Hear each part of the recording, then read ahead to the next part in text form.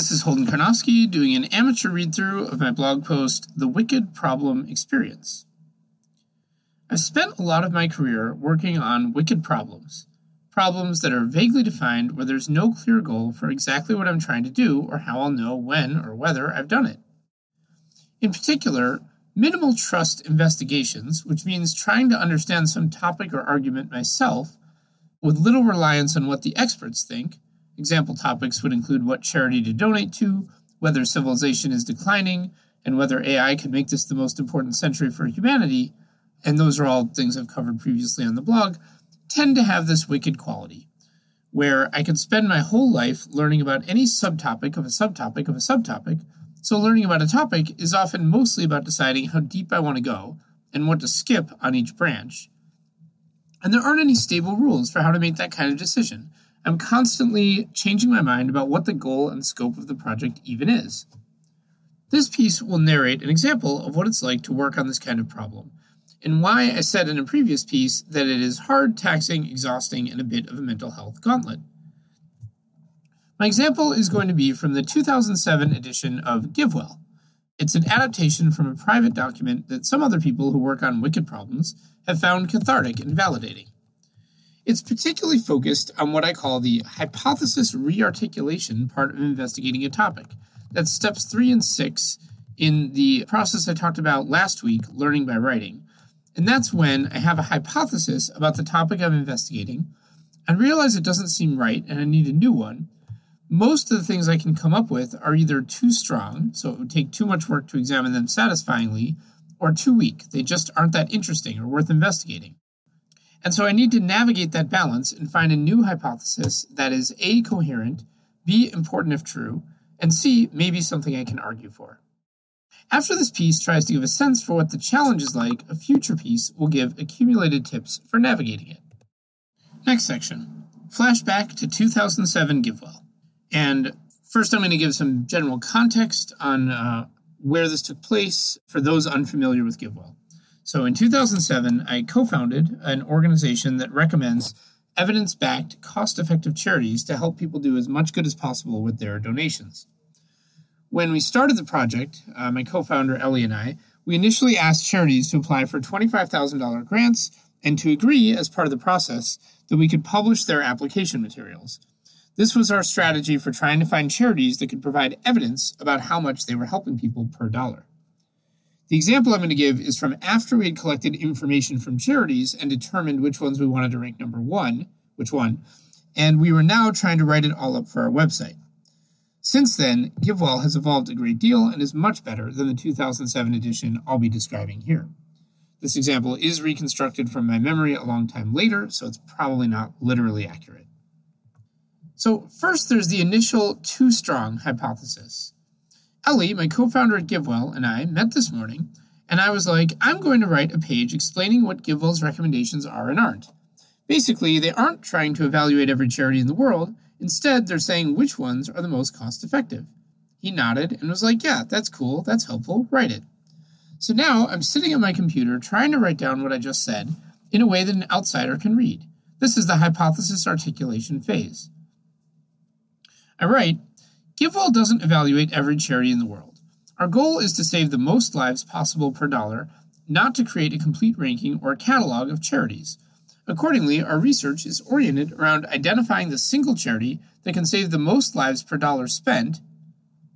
But then I'm thinking, did we identify the single charity that can save the most lives per dollar spent? Certainly not. For example, I have no idea how to compare these charities to cancer research organizations, which are out of scope. Let me try again. GiveWell does not evaluate every charity in the world. Our goal is to save the most lives possible per dollar, not to create a complete ranking or a catalog of charities. Accordingly, our research is oriented around identifying the single charity with the highest demonstrated lives saved per dollar spent. The charity that can prove rigorously that it saved the most, it can't prove it saved the most lives. The charity that can prove rigorously that, So now I'm thinking, do any of our charities prove anything rigorously? Now I'm looking at the Population Services International page, which is our top charity at the time in 2007, and I'm just thinking, here are some quotes from our summary on the case for their impact. All of the reports we've seen are internal reports. That means the charity, not an external evaluator, conducted them. Neither the sales figures nor the survey results conclusively demonstrate an impact. It's possible that this charity simply uses its subsidized prices to outcompete more expensive sellers of similar materials and ends up reducing people's costs but not increasing their ownership or utilization of these materials. We cannot have as much confidence in our understanding of this charity as in our understanding of two other charities I name, whose activities are simpler and more straightforward. So those are quotes about our number one charity. We have less confidence in it than in our lower-ranked charities, but we ranked it higher anyway because it's more cost-effective. So that doesn't match what I was saying, but it's also not the most cost-effective charity in the world. It's probably not even the most cost-effective charity we looked at. So now I'm hitting a wall, and I have no idea what I want to say here. And I have a little graphic trying to illustrate that I'm just frustrated and stuck. So now I'm re-articulating the hypothesis and going too weak. So I'm thinking, okay, screw this. I know what the problem was. I was writing based on wishful thinking. We haven't found the most cost-effective charity. We haven't found the most proven charity. Let's just lay it out what we actually did. No overselling, just the real situation. GiveWell doesn't evaluate every charity in the world because we didn't have time to do that this year. Instead, we made a completely arbitrary choice to focus on saving lives in Africa. We emailed 107 organizations that seemed relevant to this goal. 59 responded. We did a really quick first-round application process in which we asked them to provide evidence of their impact. We chose 12 finalists. We analyzed those further. We were most impressed with Population Services International. There is no reason to think that the best charities are the ones that did best in our process. There's significant reasons to think the opposite, that the best charities are exactly the ones that are not putting lots of time into a cold emailed application from an unfamiliar funder for $25,000, which is what we were doing in 2007 to get information about charities. Like every other donor in the world, we ended up making an arbitrary, largely aesthetic judgment that we were impressed with our number one charity. Readers who share our aesthetics may wish to donate similarly. They can also purchase photos of Ellie and Holden at the following link. Okay, look. Now I'm just thinking, this is what we've been working on for a year? Why would anyone want this? Why are we writing this up? I should keep writing this so it's just done. But ugh, the thought of finishing this website is almost as bad as the thought of not finishing it. So now I'm hitting a wall again. And so now I'm going to try re-articulating the hypothesis and assigning myself more work. So I gave up. I went to sleep. I thought about other stuff for a while. I went on a vision quest, whatever. I've now realized that we can put it this way. Our top charities are the ones with verifiable, demonstrated impact and room for more funding, and we rank them by estimated cost effectiveness. Verifiable and demonstrated is something appealing we can say about our top charities and not about others, even though it's driven by the fact that they responded to our emails and others didn't. And then we rank the best charities within that. Great. So I'm sitting down to write this, but I'm kind of thinking to myself, is that really quite true? That the charities that participated in our process and did well, and the charities with verifiable demonstrated impact are the same set? I mean, it seems like it could be true. For years, we looked for charities that had evidence of impact, and we couldn't find any. Now we have 2 to 3. But wouldn't it be better if I could verify none of these charities that ignored us have a good evidence of impact just sitting around on their website? I mean, we definitely looked at a lot of websites before, but we gave up on it. We didn't scan the eligible charities comprehensively. Let me try to do that. So I take the list of charities that did not participate in round 1.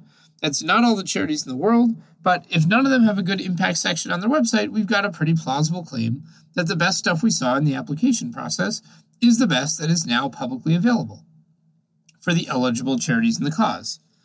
This assumes that if one of the applicants had good stuff sitting around on their website, they would have sent it. I start looking at the websites. There are 48 charities, and in the first hour I get through 6. Verifying there's nothing good on any of those websites. This is looking good. In 8 work hours, I'll be able to defend the claim I've decided to make. But, this water charity has some kind of map of all the wells they've built and some references to academic literature arguing that wells save lives. Does that count as evidence of impact? I guess it depends on exactly what the academic literature establishes. Let's check out some of these papers. A lot of these aren't papers per se, so much as big colorful reports with giant bibliographies. Well, I'll keep going through these, looking for the best evidence I can. And now I'm thinking this will never end. Flash forward, did I just spend 2 weeks reading terrible papers about wells, iron supplementation, and community health workers? I've only gotten through 10 more charities, so I'm only about a third of the way through the list as a whole. I was supposed to be just writing up what we found. I can't take a 6-week detour. So let's see, maybe I'll try and sprint and get it done in a week. Well, a week later, now I'm only 60% through the whole list, and the end is not in sight. And so now I'm thinking this is garbage. What am I even doing anyway? I'm reading all this literature on wells and unilaterally deciding that it doesn't count as proof of impact the way that Population Services International surveys count as proof of impact. I'm the zillionth person to read these papers. Why are we creating a website out of these amateur judgments? Who will or should care what I think? I'm going to spend another who knows how long writing up this stupid page on what our recommendations do and don't mean, and then another I don't even want to think about it, how long finishing up all the other pages we said we'd write, and then we'll put it online and literally no one will read it. Donors won't care. They'll keep going to charities that have lots of nice pictures. Global health professionals will just be like, well, this is amateur hour. This is just way out of whack. Every time I try to add enough meat to what we're doing that it's worth publishing at all, the timeline expands another 2 months, and we still aren't close to having a path to a quality product that will mean something to someone. Next section. What's going wrong here? I have a deep sense that I have something to say that is worth arguing for, but I don't actually know what I'm trying to say. I can express it in conversation to my co-founder, Ellie, but every time I start writing it down for a broad audience, I realize that Ellie and I had a lot of shared premises that won't be shared by others. Then I need to decide between arguing the premises, which is often a huge amount of extra work, weakening my case, which often leads to a depressing sense that I haven't done anything worthwhile, or somehow reframing the exercise, which is the right answer more often than one would think. It often feels like I know what I need to say, and now the work is just writing it down, but writing it down often reveals a lot of missing steps, and thus explodes into more tasks. And it often involves just long periods of being totally stuck while I try to figure out whether there's some version of what I was trying to say that wouldn't have this property. I'm approaching a well-established literature with an idiosyncratic angle, which gives me constant imposter syndrome. On any given narrow point, there are 100 people who have each 100 times as much knowledge as I do. It's easy to lose sight of the fact that despite this, I have some sort of value added to offer. I just need to not overplay what this is, and often I don't have a really crisp sense of what it is. Because of the idiosyncratic angle, I lack a hopeful ecosystem of peer reviewers and mentors. There's nothing to stop me from sinking weeks into some impossible and ill-conceived version of my project that I could have avoided just by, rephrasing one of my sentences. The above GiveWell example has me trying to do extra work to establish a bunch of points that I ultimately just needed to sidestep, as you can see from the final product. This is not always the answer, but it can happen. I'm simultaneously trying to pose my question and answer it. This creates a dizzying feeling of constantly creating work for myself that was actually useless, or skipping work that I needed to do, and never knowing which I'm doing because I can't even tell you who's going to be reading this and what they're going to be looking for. There aren't any well-recognized standards I can make sure I'm meeting, and the scope of the question I'm trying to answer is so large that I generally have a creeping sense that I'm producing something way too shot through with guesswork and subjective judgment to actually cause anyone to change their mind. Now, all of these things are true, and they're all part of the picture, but nothing really changes the fact that I'm on my way to having and publishing an unusually thoughtful take on an important question. If I can keep my eye on that prize, avoid steps that don't help with it, though not to an extreme, it is good for me to have basic contextual knowledge, and keep reframing my arguments until I can capture, without overstating what's new about what I'm actually writing up, I will create something valuable, both for my own learning and potentially for others. Now, valuable does not at all mean final. We're trying to push the conversation forward a step, not end it. One of the fun things about the GiveWell example I just gave is that the final product that came out at the end of that process was actually pretty bad. It had essentially nothing in common with the version of GiveWell that first started feeling satisfying to donors and moving serious money a few years later. No overlap in top charities, very little overlap in methodology. For me, a huge part of the challenge of working on this kind of problem is just continuing to come back to that. As I bounce between 2 weak hypotheses and 2 strong hypotheses, I need to keep re-aiming at something I can argue that's worth arguing, and remember that getting there is just one step in my and others' learning process. A future piece will go through some accumulated tips on pulling that off.